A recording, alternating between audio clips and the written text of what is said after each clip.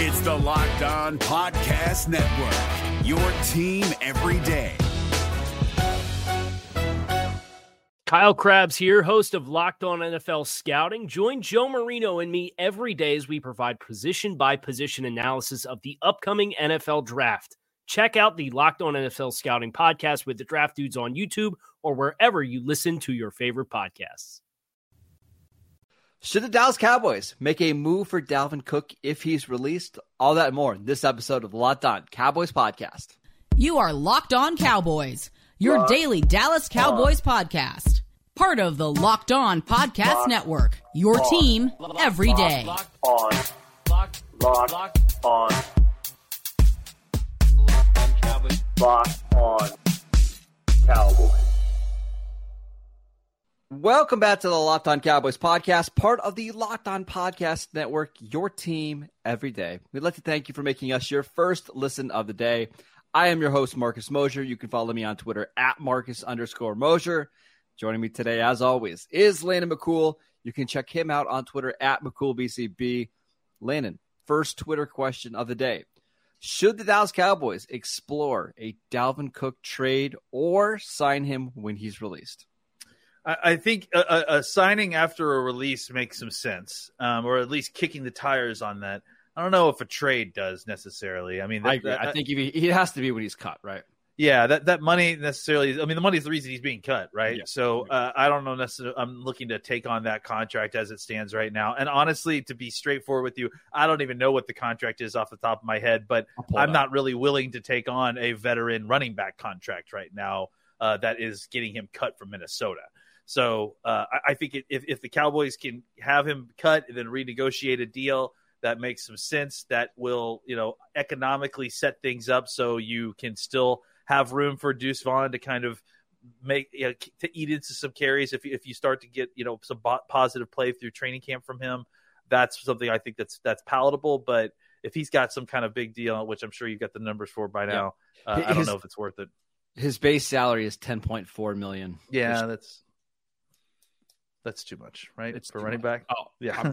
You're asking me, I'm just making sure you're okay with not paying $10 million for a running back. I'm already paying one running back $10.9 million. I don't want to pay a second one $10.4 million. No, but if he's released, I think that's a different conversation because then you can structure it as a 1-year deal with probably the cap hit being pretty low, and then maybe you just tie a bunch of incentives in there to pay him. Let's say he does have a 1,400-yard year or whatever, and you want to pay him some money that way. I get it. I do think this does make some sense. Like if the Cowboys want to add in another veteran running back to pair with Tony Pollard and kind of keep Pollard in his role, I think Dalvin Cook makes a lot of sense for Dallas. Yeah, I do too. I mean, I think that there is, there's some unknown to despite what folks have been saying, there is some unknown to kind of starting out with Pollard being the kind of primary back. I mean, especially coming off an injury, right? Mm-hmm. I think that, keeping him in a kind of similar, but maybe just, evolved role as to where he was previously, it makes a lot of sense. And having someone like Dalvin Cook, who is an experienced back, can do a little bit of everything well. It just kind of solidifies things as opposed to trying to cobble together a talented running back field with one guy who has some experience, very good experience, but limited experience, and a couple of guys who have zero experience, basically. So a couple things. So Dalvin Cook was in that 2017 draft that was loaded with running backs with Leonard Fournette, Christian McCaffrey, Alvin Kamara. A lot of those guys are being cut outside of Christian McCaffrey, right? Like Kareem Hunt's on the market, Leonard Fournette's on the market. Do you think he makes more sense with Dallas than like a Leonard Fournette, who maybe has a little bit more power, can do some more stuff in the short yardage part? Yeah, just because I think that he's a more talented back than Fournette is, especially at this point in his career. I just think that Fournette, the wheels came off of Fournette really quickly. He just did not have a good season last year. He just hasn't looked good running the football. I agree he has more power to him, and that kind of maybe is a fit for skill sets that are missing from the running back room a little bit. I just wish he was better. right? Yeah. I just wish he was a better football player. So I wish Dalvin Cook had more of that aspect to his game, right? Well, I mean, Dalvin Cook is certainly more of the slashing running back. I don't think he has a ton of speed left. No. But he could still be really effective in some wide zone stuff, and he's a very capable receiver, and he's a good enough between the tackles runner that I think you could get him 200 touches, and you don't feel like there's a big drop-off between him and Tony Pollard. So I think Dalvin is going to get cut because I just don't see any way that Minnesota, with their cap situation, I mean, they can save $11 million if they cut him after June 1st. It just seems like that's pretty likely. Are the Cowboys interested in bringing him in, or would you rather just see what the young running backs have, including your fullback / running back? And look, I mean, I think I'm always okay with waiting on running backs. I think Dalvin Cook may not be available when you start actually thinking that you might need a veteran running back, but I mean, that's the point of this, right? Is that all these middle tier of running backs are all, relatively speaking, the same. I think that you can get someone who could give you similar production, even if it's not as much of a big name or someone that is a household name like Cook is. So I think whether you could, there is some, yes, I think that signing a running back and getting him in here makes some sense, but doing so now doesn't necessarily make some sense. Let's see what they have in mini camp, maybe even some training camp. And if you don't like what you see, go and see if you can bring a guy in. But honestly, like adding a bunch of touches to a veteran running back in training camp is not something that I'm like rushing out to do. No, because I want to see Malik Davis. I want to see Deuce Vaughn. I want to see our North Dakota State fullback play a little bit, right? Like those guys need the reps anyways. And the other thing, let them fail. Let them fail. Exactly. Let them show that they can't do it, and then go get a guy. The other thing that I'll say is you never know who's going to be available at the running back position 2 months from now. That is one of the few positions where the longer you wait, sometimes the options actually get better. Like, for example, Derrick Henry has a very movable contract, and we've already heard whispers that maybe the Titans would move on from him. Maybe somebody like James Conner, who is a good power back on a really bad team in Arizona, maybe he wants out. And maybe that's somebody that I could see you pairing Tony Pollard with because he is such a good inside runner. I think the Cowboys should just be patient here because options will still be on the table 2, 3, 4 months from now. There are windows of opportunity for each one of these positions to get players added to it in free agency. The running back windows are plentiful. It's not even just one long window. It's multiple windows that'll happen. And the cut down day is running back is one of the very few positions that on cut down day, you could get a legit starter for your team on cut down day from another team that may have youth talent, and running back is such a disposable position salary cap wise that you'll get still talented players that are just not worth the money of the contract that they originally signed. Or just aren't a good fit in their current situation. I'll give you a perfect example. I think Clyde Edwards-Helaire is going to get released from the Chiefs this offseason. They have Isaiah Pacheco. They brought back Jerick McKinnon. They drafted another running back. It seems like he just isn't a fit in Kansas City. I wouldn't be opposed to signing him if he's cut on cut down day and seeing, hey, if a change of scenery helps out. There's going to be situations like that or that come about. I mean, you mentioned it. Running back is the position where you're just going to get so many talented names available all at one time in early September. So, and it's just take advantage of those windows. Take advantage of the fact that you can get that kind of talent later and see what you have in-house first and then go get what you need if you need it. Absolutely. All right, let's get to some more questions next. Are you looking for a delicious snack but don't want all the sugar and the calories? Then you need to try the best tasting protein bar ever. It's Built. You've got to try it. If you're like me, you're trying to be a little bit healthier as you go into summer and you're trying to make some healthier snack choices, but you don't want to compromise on taste, well, we've got just the thing for you. It's Built Bars and Built Puffs. Built Bars are healthy and they taste amazing. Seriously, they taste so good that you're not even going to know that they're healthy. You've absolutely got to try this. What makes Built so good? Well, for starters, they're covered in 100% real dark chocolate. That's right, real dark chocolate. And they come in so many unbelievably great flavors like churro, peanut butter brownie, and cookies and cream. Not sure how Built does it because they only have 130 calories or only 4 grams of sugar and a whopping 17 grams of protein. And now you don't even have to wait to get a box. We've been telling you for years to go to Built.com, place your orders over there, which you can still do if you want to load up on, one special flavor. But now if you live near a Walmart, just run into the pharmacy section, grab a 4-bar box of, the cookies and cream, the double chocolate, or the coconut puff. Or if you happen to live near a Sam's Club, like I do, run in and grab a 13-bar box with some of the hit flavors, including brownie batter puff and churro puff, and you can thank us later. Is your team eliminated from the playoffs and in need of reinforcements? Maybe it's time for a rebuild, or maybe they're just a player or two away from taking home the Lombardi Trophy. Either way, join Keith Sanchez and Damian Parson for Mock Draft Monday on the Locked On NFL Draft Podcast. They'll tell you which college football stars your team will be taking in the 2024 NFL Draft. Check out Mock Draft Monday on the Locked On NFL Draft Podcast, part of the Locked On Podcast Network, your team every day. Thank you for making Locked On Cowboys your first listen of the day. Every day, we've got a busy show next week. Still a ton of Cowboy content as we kind of get into the summer. We've got a really cool guest from Pro Football Focus jumping on Wednesday, so make sure you guys tune in for that. Lena, let's get to some more questions. This one from at Chorizo Quarterback. He wants to know, which second-year player do you expect to make the biggest jump this season? I mean, this is a total cop-out answer, but I think Tyler Smith. I mean, that was going to be my answer. He spent all offseason, playing one position and then swapped to another position.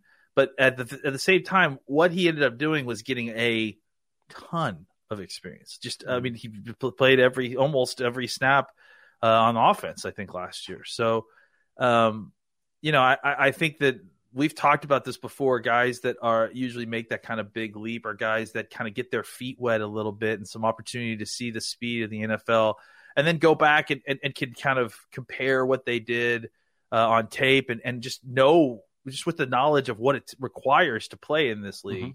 And I think for someone like Tyler Smith, that is certainly the case here. He's seen the speed of these pass rushers. He's seen the power of these defensive tackles. He knows what the requirements are. So he just can go back into the lab and work with Duke and kind of improve himself. And I just think that this is a guy that, I mean, honestly, I think I'm going to let you say some of the other guys, but I think there are a couple of different guys who, because of the experience they got on the field last season as rookies, that could be ready for some pretty big jumps coming year two. So we've also seen, like, historically, or just even the last couple of years, that offensive tackles generally make a huge leap in year two. Look no further than Andrew Thomas, right? He was a disaster as a rookie for the Giants, but by year two, one of the best left tackles in the league. Same thing for Christian Darrisaw. Not great for Minnesota in year one, but year two, I think he gave up like 2 pressures a game all season long. I fully expect the same for Tyler Smith. I think he's going to take a big leap. The other one that I was going to mention, I think he's going to take a big leap because we literally didn't see him really at all last year. What about Matt Waletzko? Because yeah, it's possible. Waletzko is somebody who the Cowboys really liked, and he got hurt. Was it the first padded practice that the Cowboys had last year? He had a shoulder injury. Yeah. And I remember the news at the time from Michael Gelkin is, hey, he's got to have season-ending shoulder surgery at some point. He's going to try to play through it. He did, right? He played through the preseason. He even was on the active roster and played a game for them before he had to go get surgery. But you just wonder, making that jump from North Dakota, not North Dakota State, that's the powerhouse, North Dakota to the NFL. Now he's healthy. He had a full year in the weight room. I expect him to be somebody that looks dramatically different here in year two. Yeah, and that's actually a good example of a guy that didn't get, the kind of experience, but simply because of the change in surroundings that you expect some improvement. I mean, no one's sliding North Dakota, but North Dakota is obviously not the Dallas Cowboys, and so he has opportunities and resources that he didn't have at North Dakota. Can I throw out another name real quick? Yeah, sure. Really quickly. One more thing on Waletzko. Yeah, please. Also, the situation changed a little bit. Like last year, he was competing with Josh Ball for like the third or fourth tackle spot. Josh Ball's not playing tackle anymore, right? So like it's clear to me that the Cowboys want Matt Waletzko to be the swing tackle, right? It seems like they've opened up all the doors. Now it's just his opportunity to go take it. But please go ahead. Yeah, I'll add one more thing there is that I think it gives them a nice backup that they have Tyler Smith, being able to kick out and play tackle if that is needed. And then they can take the risk of, hey, let's go all the runway he needs to try to take that swing tackle job. We have to mention Sam Williams and Deron Bland. I mean, they played a lot of snaps last year on the field, and obviously as rookies surprised us with how well they played. I think both players are. I mean, obviously Bland is basically in line to be a starter almost next year. And I would not be shocked if Sam Williams played so well that he made us think twice about who should be starting between him and DeMarcus Lawrence next year. Ooh, that's a spicy Friday take.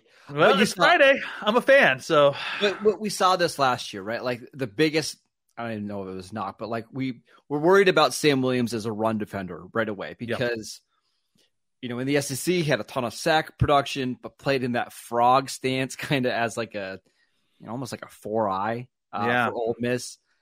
And then he wasn't perfect as a run defender, but he made quite a few splash plays. And now you just wonder, like, if Dan Quinn can trust him on rundowns, you're just going to see his snaps like double right away. His pressure rate was just insane for how little he was on the field. I mean, he just was able to generate pressure in a rotational role, which, I mean, frankly, I think that's really hard to do. Like, to not get a ton of snaps and still manage to generate pressures, like you're performing at a high level there. And the fact that he's a rookie doing that, that bodes well for his future. I'll be curious to see if he outsnaps Dorrance Armstrong, right? Because Dorrance Armstrong, more of a veteran player going into the final year of his contract.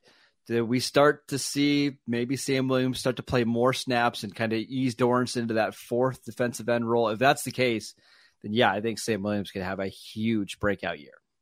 Absolutely. All right, let's get to another question. We got so many good ones. All right, this question right here. What kind of impact do you expect Deuce Vaughn to have in year one? Well, I think it's a range of outcomes we should talk about, right? I think, obviously there's the opportunity that he, just doesn't make the team, it doesn't work. It's just not something that he could fit. They find some other talented, right? He's too small, whatever. But I think that the likely range of outcomes is that he starts out as kind of a gadget player for them. I mean, it's like a third running back that they, have packages for. They'll probably run some jet sweep stuff for him. Maybe even specifically have some plays that they run out there for him, like some screens or things like that. And then, as the season goes on, I think you start to see him kind of take on a little bit more of the carries. I think likely what happens is that you go into training camp, you see exactly what you've got in this kid. You look at the running game overall, and then you decide, do we need to or want to put the kind of load that we're going to need to put on Deuce Vaughn in order to facilitate all the carries that this team is going to have with Pollard? Is Pollard and Vaughn and maybe like a third guy that's in that group enough to do that? Or do we need a veteran guy as well? And if they bring in a veteran guy, then I would say look for Pollard and the veteran guy to kind of, have a similar sort of role as Zeke and Pollard did last year, maybe with Pollard getting more touches than he did last year in the percentage wise, and then mixing in Vaughn as a percentage of those, what we would call Zeke carries before, right? Like, or I mean, whether you want to call them Pollard carries because they're, specialty touches, that's fine. But I think what you will see is Pollard will have Zeke's carries last year, and then Pollard's carries from last year will be split between whatever veteran the Cowboys sign, and then Deuce Vaughn and some to Malik Davis and some to Lipke and all that.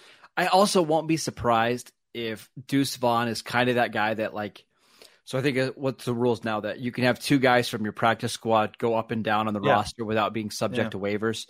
Maybe he's that guy, just depending on the weeks he's active and he has a role in offense. And then other games, he's on the practice squad and you don't bring him up, right? If you need more special teamers that week, or you feel like you need to have another defensive tackle active that week, I won't be surprised if that's ultimately what ends up happening. And I hope this doesn't happen, but I wouldn't be surprised if the Cowboys kind of use maybe his ties and the loyalty to the franchise against him a little bit. Like, hey, you're going to be on the practice squad, but we know that you want to be here. So don't go jump at the first opportunity to join somebody else's 53. We've got a plan for you. Just be patient.